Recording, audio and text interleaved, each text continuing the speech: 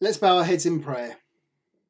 Heavenly Father, as we turn to your word this morning, we pray that it would prove to be manna from heaven, and that, Lord, you would feed us this morning.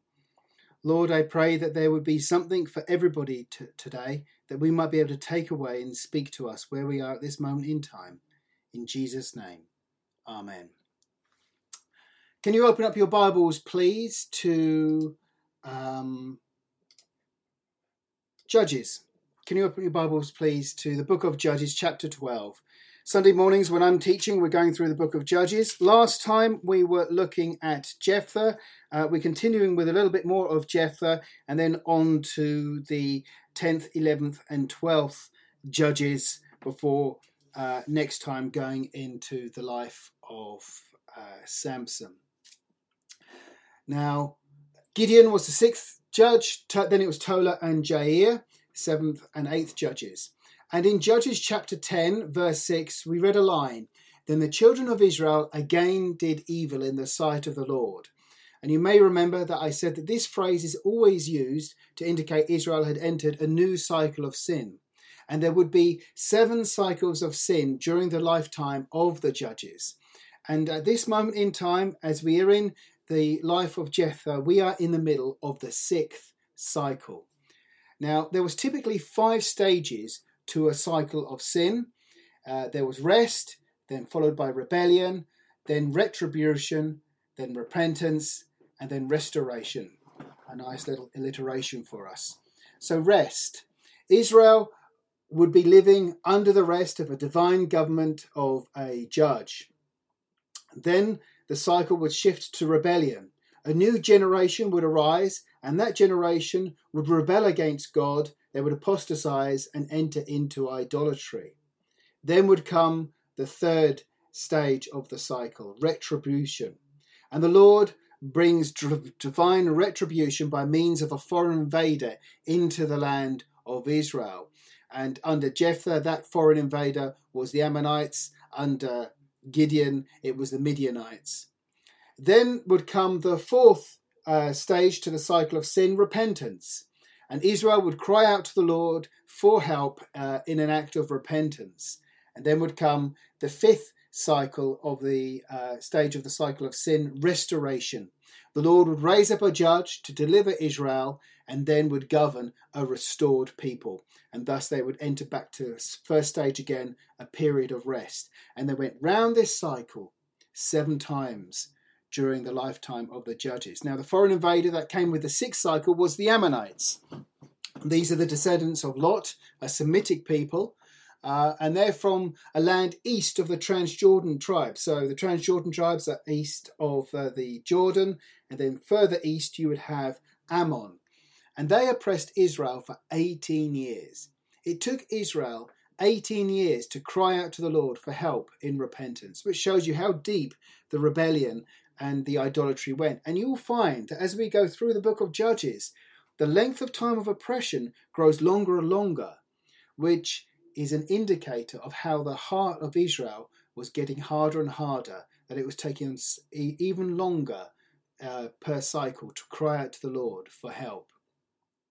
Now, in response to Israel's cry to the Lord for the help, the Lord raised up a man named Jephthah to be the 9th judge. Jephthah's father was from Gilead, of the half tribe of Manasseh, and his mother was a harlot. And that put Jephthah in a bit of a difficult position. That stigma didn't make him popular, and his half-brothers, at the first opportunity, rose up against him, forcing Jephthah to flee his home to the land of Tob. Tob is east of Gilead, near Ammon, and it was like the Wild West, you might remember me telling you about. And Jephthah drew a band of men to him, and he kind of became the troubleshooter of Tob, a gun for hire, helping to deliver people of difficult situations. And when the Ammonite oppression became too much, a delegation from Gilead came and asked this troubleshooter of Tob for help. And while initially reluctant, due to past grievances, Jephthah accepted. And on the time of his acceptance, he was appointed both the commander of the army, but also head of the people of Gilead. Jephthah duly defeated the Ammonites, but not before he made a rash vow to God in return for securing a victory. Now, Jephthah made the mistake of thinking you can make a deal with God. And if you do this for me, I'll do this for you type of deal. And let me make it clear, you do not make deals with God. God is the one who calls the shots. It is our duty to obey. It's his way or hit the highway. And the thing is, the Lord had already anointed Jephthah with the Holy Spirit. There was no need for a vow. God had raised him up and positioned him to be a victor. So there's a sense of almost a doubt, a lack of faith there in Jephthah, a kind of misstep. Now, the vow stated in exchange for victory, he would sacrifice the first thing that came out of his house when he got home. No doubt he thought that would be an animal, perhaps that pesky cat he never liked, or maybe even his mother-in-law, I don't know. But shock horror, it was his one and only, the apple of his eye, his beloved daughter that came out to greet him. And while there is a degree of ambiguity in the text as to whether he went through and sacrificed his daughter or not, on balance, I think Jephthah went through with the vow, depriving him of offspring and leaving the rest of his days to be lived in bitter sorrow. And that's where we left things last time, but we're not done with Jephthah. There is an epilogue to his life, and this concludes with a conflict with the people of Ephraim. Now, if you remember, Jacob, who was renamed by God as Israel, had 12 sons, each of whom became the head of the 12 tribes of Israel. And one of Jacob's sons, Joseph, had 2 sons, Manasseh and Ephraim, and they became the heads of the half-tribes of Manasseh and Ephraim. And when the people of Ephraim came into conflict with the people of Manasseh, of whom Jephthah is now the head, we not only have a civil war, but we have a family feud going on as well. Jephthah of Manasseh and the people of Ephraim come together, there's conflict and there is civil war. That's what this chapter is going to be telling us about. Now, this conflict surrounds the accusation that Jephthah went to war against the Ammonites without their involvement. And thus Ephraim was deprived of military glory and the victor's spoil. And the men of Ephraim had previous when it comes to this type of thing. During the time of Gideon, back in Judges chapter 8, when the Lord overthrew the Midianites, we read in Judges 8 verse 1, "Now the men of Ephraim said to him, 'Why had you done this to us by not calling us when you went to fight with the Midianites?' And they reprimanded him sharply." So, Ephraim were late to the party. They blamed Gideon for not calling them to come and fight against the Midianites, and they spoke very severely to Gideon. Instead of saying, thank you for delivering us from the 7 years of Midianite oppression, Ephraim charged Gideon for some great slight against their tribe. "Why did you not call us to fight with you?" The fact that the Ephraimites had 7 years to prove themselves is neither here nor there. And the fact that they are arriving late to the party, acting like the wounded martyr, is pretty rich, all things considered. I mean, as far as I'm concerned, they deserve to have their freeloading butts kicked into touch. But Gideon takes the diplomatic approach. I'm clearly not a Gideon. And he calms their anger and placates them. As it says in Proverbs 15 verse 1, "A soft answer turns away wrath." And certainly that is something that I need to learn, to develop a soft answer to turn away wrath instead of rushing in where angels fear to tread. And now here in chapter 12 of Judges, we are 50 years further on from the incident with Gideon. And we find that after 50 years, the character of the Ephraimites has not changed. If anything, they've grown worse. They're still late to the party. They still lay it on thick with their accusations. They're still trying to freeload their way into a name in the history books, and they're still full of pride and anger. But while Gideon went for a diplomatic solution, Jephthah will go for a military solution. And Ephraim are going to learn the hard way not to cross the troubleshooter of Tob. Okay, Judges chapter 12, verse 1. Then the men of Ephraim gathered together, crossed over toward Zaphon, and said to Jephthah, "Why did you cross over to fight against the people of Ammon, and did not call us to go with you? We will burn your house down on you with fire." That's nice, isn't it?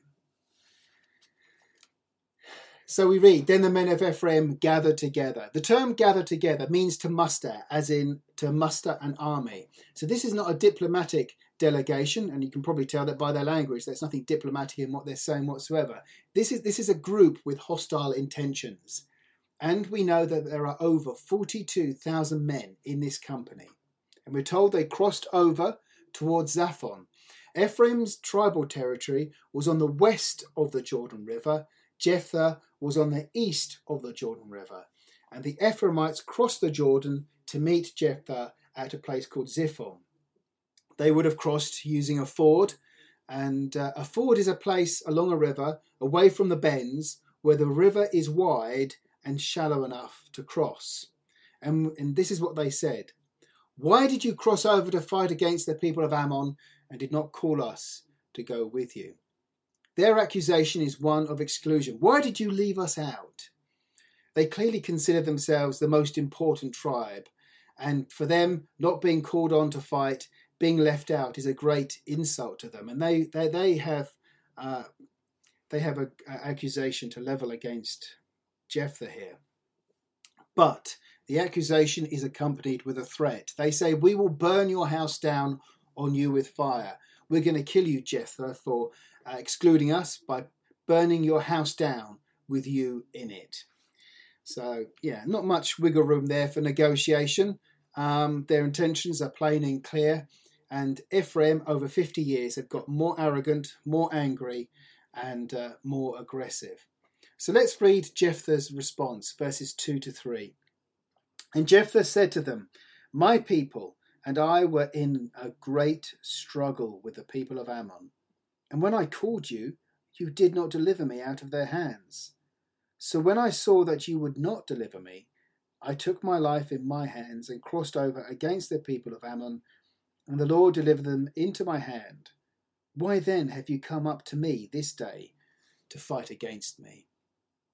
So Jephthah provides the men of Ephraim with a five-fold response. The first response is in that line, "And Jephthah said to them, 'My people and I were in a great struggle with the people of Ammon.'" Jephthah first clarifies the situation he was facing. This was no small conflict. This was no local trouble. We were in great strife. This was an imposing people. They were causing us tremendous harm. For 18 years, we were facing this oppressive force from Ammon, which ruined our way of life. We were in a great struggle. So he's trying to bring clarity to the situation he was facing. He goes on and he then says, "And when I called you, you did not deliver me out of their hands." So Jephthah's second response is to set the record straight and say he did call them for help. Far from the fault and the failure laying at Jephthah's feet in this matter, the fault and the failure clearly lies at the feet of the men of Ephraim. When we needed you, you were nowhere to be seen. Where were you when we needed you? We were in great strife. We'd been oppressed by the Ammonite for 18 years, and we needed you, and you weren't there. And now you dare accuse me of not including you? How dare you? I'm getting myself a little bit excited. You can bet Jephthah was getting excited about the matter. And so he goes on in his third response and says, "So when I saw that you would not deliver me, I took my life in my hands and crossed over against the people of Ammon." So Jephthah's third response is to say he had to take action without Ephraim. "We couldn't wait any longer for the no-show tribe of Ephraim. You left us standing. You left me with no choice. I had to act." And so Jephthah lays it clearly down on the line. He had no choice. We had to cross over and fight the people of Ammon. And then he goes on, and his fourth response perhaps is the best response. And he says, "And the Lord delivered them into my hand." Jephthah's fourth response gives glory to God. Yes, Gilead secured victory, but not because of the might of Jephthah, but but because of the might of the hand of the Almighty. And if we want to secure victory in our life, we need to have the hand of the Almighty at work in our lives. But, I feel as if there's an undercurrent of warning here. You see, not only does he give God the glory, he also points out, God's on my side. And it's almost like, watch it. God is with me. And again, Gideon was diplomatic. He diffused situations. Jephthah, not so much. He was more confrontational. And you can just imagine him facing off against the Ephraimites right here now. And so his fifth and final response is, why then have you come up to me this day to fight against me? His fifth response is a rebuttal to the accusations of the men of Ephraim. He positions himself in the place of righteousness and the people of Ephraim in the place of sin. And basically says, what gives you the right to speak to me this way? How dare you come and oppose me? And now, at this point, I think anybody who was in their right mind would go home with their tail between their legs. They would know of Jephthah's reputation and accomplishments, both in the world frontier and also against Ammon. And they would also know that Jephthah is facing off against them. He's using fighting talk, and he has the strength to be able to carry through with his threats. But, common sense doesn't appear to be one of Ephraim's strong suits. And so we read about a tribal war that occurs. Verse 4. Now Jephthah gathered together all the men of Gilead and fought against Ephraim. And the men of Gilead defeated Ephraim, because they said, you Gileadites are fugitives of Ephraim among the Ephraimites and among the Manassites. So this tribal dispute now escalates to tribal war. We read, now Jephthah gathered all the men of Gilead and fought against Ephraim. So Jephthah recalls his disbanded army and he takes up arms against Ephraim. And we read, and the men of Gilead defeated Ephraim. Jephthah had his second victory, and Ephraim have learned their lesson. Having failed to learn their lesson from their former encounter with Gideon, and instead of dealing with their anger and their anger and pride has grown, and so now they're treated in a much more harsh way. And the reason for the escalation to war is now made very clear. The Ephraimites hurled an insult at the men of Gilead. They said, you Gileadites are fugitives of Ephraim among the Ephraimites and among the Manassites. Ephraim basically taunted the men of Gilead, calling them fugitives or refugees, runaways. You're a runaway. You're an obscure group of people. You have no place in Ephraim or in Manasseh. You're not wanted by Ephraim. You're not wanted by Manasseh. You're a nobody. That's effectively what the Ephraimites are saying. And I've got to say, this must have struck a painful chord with Jephthah, who himself had been a refugee and a fugitive from his people, who had been unwanted and not belonged. Yet the Ephraimites are soon made to eat their words. And specifics about the conflict and the tactics used are now elaborated on in Judges 12 verses 5 to 6. The Gileadites seized the fords of the Jordan before the Ephraimites arrived. And when any Ephraimite who escaped said, let me cross over, the men of Gilead would say to him, are you an Ephraimite? If he said no, then they would say to him, then say Shibboleth. And he would say Sibboleth, for he could not pronounce it right. Then they would take him and kill him at the fords of the Jordan. And there fell at that time 42,000 Ephraimites. So the Gileadites seized the fords of the Jordan before the Ephraimites arrived. The Gileadites cut off the way of retreat from the men of Ephraim, and anyone identified as an Ephraimite was killed at those fords. And this is kind of ironic because back in the days of Gideon, it was Ephraim who had captured the fords and slaughtered the fleeing Midianites. Now the table is turned. And having insulted the Gileadites, calling them fugitives, here now come the fleeing Ephraimites themselves, now fugitives. And a test was instituted to help identify when an approaching man was an Ephraimite. They had to say the word shibboleth. But there seemed to be a difficulty among the children of Ephraim, some sort of speech impediment where they couldn't pronounce the sh sound and it came out s. So instead of saying shibboleth, it came out sibboleth. Much the same as, say, Germans can't pronounce the W. So, do you want to watch a Westen play with me? That's how it comes out. Or Jonathan Ross can't pronounce the R. When he's riding on a train on a railway, he listens to Radio 2. Or, there's Simon, who doesn't seem to be able to pronounce an H. So on Sunday, he opts over to Enid's, then he opts home to have hula hoops. Thus, the fleeing Ephraimite was identified by virtue of their speech. And the penalty was swift and severe. Then they would take him and kill him at the fords of the Jordan. And there fell at that time 42,000 Ephraimites. Now, that's not to say that 42,000 Ephraimites were slain at the fords of the Jordan, but rather in total there were 42,000 Ephraimites, which is a terrible death toll. And really an indicator of how far in decline Israel was, that they so readily fought and killed one another. They're brothers. They're of the same family. They were all children of the Lord, all children of Israel. But one thing is certain: Ephraim never again made such arrogant insults or raised such offensive accusations. Now, this is a sorry chapter in the life of Israel. Jew fighting against Jew, brother against brother. And there is nothing worse than the people of God fighting one another.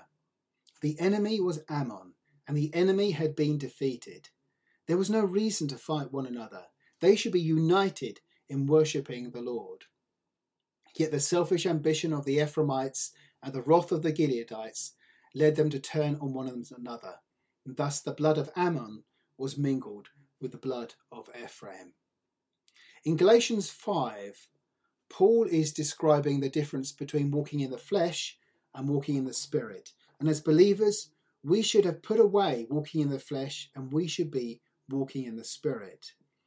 Now, walking in the flesh is characterized by hatred, contentions, jealousies, outbursts of wrath, selfish ambitions, and dissensions, according to Paul.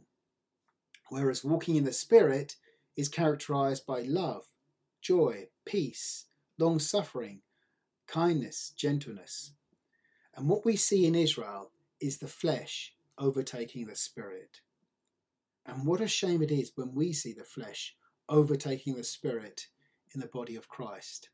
When churches should unite in the shared goal of sharing the gospel and worshipping Jesus, they're dividing over secondary issues, promoting a social gospel and worshipping another Jesus. And oh, how the Lord must grieve, both in our day as in the days of Jephthah. Ephraim were wrong to level such a great accusation against Jephthah and the people of Gilead. Jephthah, after all, was God's anointed servant, and Jephthah was God's appointed authority. And while he was far from perfect, accusations against God's anointed and appointed should not be undertaken lightly. I was reminded of 1 Timothy 5 verse 19, which says, "Do not receive an accusation against an elder except from 2 or 3 witnesses." There should be respect for those in authority. Ephraim lacked that respect, and they paid the price. So let's go on to the remaining time of the judges. Verse 7, "And Jephthah judged Israel 6 years. Then Jephthah the Gileadite died and was buried among the cities of Gilead." The term of Jephthah's governance was a short 6 years. However, he made a big difference in a short term. He delivered Israel from the Ammonites. He subdued the Ephraimites, and he established peace in Israel. He was a wartime judge. His management style was confrontational. His leadership style was militaristic. Then we go on to Ibzan, verses 8 to 10. "After him, Ibzan of Bethlehem judged Israel. He had 30 sons, and he gave away 30 daughters in marriage, and brought in 30 daughters from elsewhere for his sons. He judged Israel 7 years. Then Ibzan died and was buried at Bethlehem." Now, the Bethlehem of Ibzan is not the Bethlehem of David and Jesus' birth. That was the Bethlehem of the south in Judah. There was another Bethlehem up north in Zebulun, and that was the Bethlehem that Ibzan came from. He was probably from the tribe of Zebulun. So the term of Ibzan's governance was 1 more year than Jephthah, 7 years, and less is known about him, but we know he had 60 children, 30 boys and 30 girls. And of course, this reveals to us polygamy was at practice in the land. But he, in contrast to Jephthah, was a peacetime judge. His management style was conciliatory. His leadership style was diplomatic. How do we know this? Well, because of his family management. He married his daughters to men outside his tribe, and he'd married to his sons to women outside his tribe. So he used what he had, his family, to make alliances and peaceful relations with the other tribes. After the conflict with Ephraim, between Ephraim and Gilead, he sought to bring peace. Ibzan used his family to create peace accords to safeguard against future conflicts. This kind of is reminiscent to me of the actions of Prince Albert and Queen Victoria.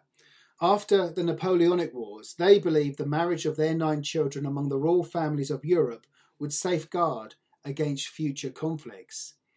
And they had 9 children, and they did marry them among the royal families of Europe, so much so that Queen Victoria's descendants can be found in the remnants of the royal families of Germany, Russia, Greece, Romania, Sweden, Norway and Spain. However, sadly, their goal of safeguarding peace was not realised. 2 of Queen Victoria's grandsons, George V of the United Kingdom and Kaiser Wilhelm II of Germany, were on opposing sides in World War I, of course. But here was Ibzan, a man of peace, trying to maintain peace in the land. Then we go on to Elon, verse 11. After him, Elon the Zebulunite judged Israel. He judged Israel 10 years. And Elon the Zebulunite died and was buried at Ajalon in the country of Zebulun. The term of Elon's governance was 10 years. He too was from Zebulun. He picked up where Ibzan left off, and he maintained the peace that had been established by Ibzan. Then we come to Abdon, verses 12 to 15. Verses 13 to 15. After him, Abdon, the son of Hillel, the Pirathonite, judged Israel. He had 40 sons and 30 grandsons who rode on 70 young donkeys. He judged Israel 8 years. Then Abdon, the son of Hillel, the Pirathonite, died and was buried in Pirathon in the land of Ephraim, in the mountains of the Amalekites.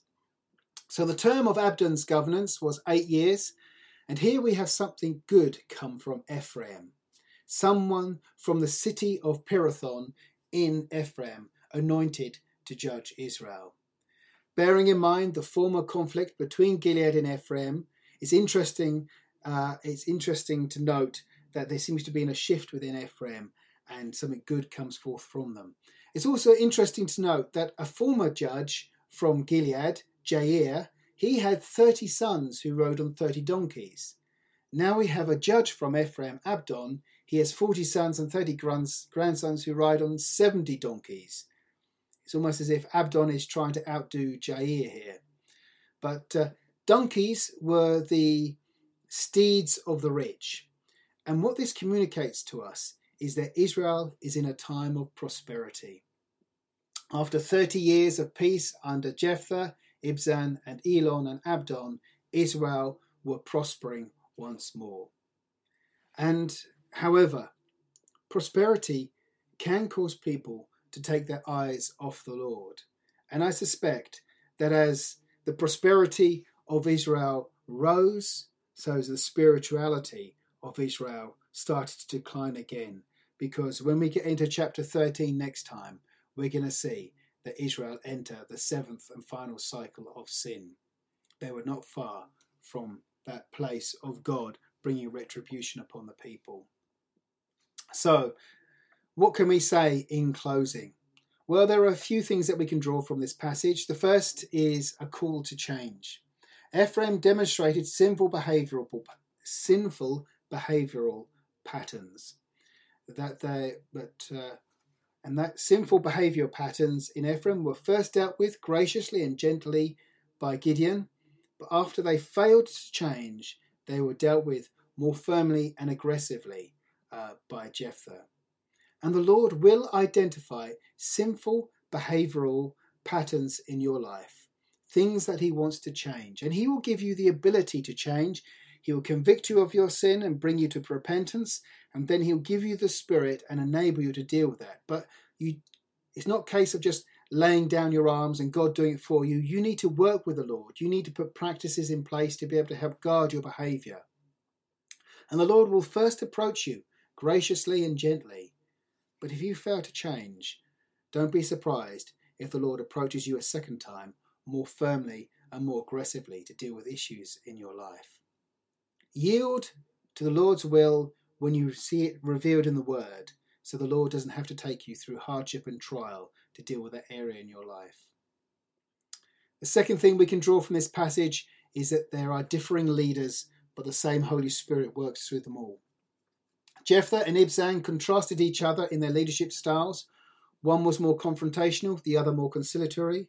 One was more militaristic, the other more diplomatic. But both were anointed with the Holy Spirit. Both were used by God. And the Lord calls and uses diverse types of leaders with differing management and leadership styles, depending upon the time and the season that they are called to. And the thing is, if they are called by God, if they are anointed by God, we should recognize that they are God's man. God uses different people for different times. The third thing we can take away is Ephraim opposed divine, appointed, and anointed leadership. Jephthah was God's man. God had called him and anointed him, and Ephraim opposed him. And we should be slow to criticize and confront divine, appointed, and anointed leadership. Now, where there is a difference between brothers, go to them, show them the area of difference, with the goal of seeking reconciliation, but not retribution. Romans 12:18 says, "If it is possible, as much depends on you, live peaceably with all men." We should be aiming to live at peace with one another and with those people in society as well. But let's be slow to confront leadership when it's clearly of God. And finally, peace and prosperity. From Jephthah through to Abdon, Israel experienced 31 years of peace, and Israel experienced prosperity. But be sure to thank the Lord for the peace and the prosperity he brings you in your life. Guard that peace and make sure that it doesn't make you lazy in your service to God. And guard that prosperity to make sure it doesn't cause you to drift in your service to God. In other words, be diligent in serving the Lord, because when things are going well, it's easy to stray. Make sure you come to the Lord regularly in the reading of the Word, in times of prayer, and in times of confession, and in times of fellowship. Make sure you remain anchored to the Lord. Amen. Father God, we thank you for your word. We thank you for those things that we've learnt of this day. And I pray, Lord, that you would help us to be those who seek to maintain peace between our brothers and sisters, but also, more importantly, maintain peace with you. In Jesus' name, amen.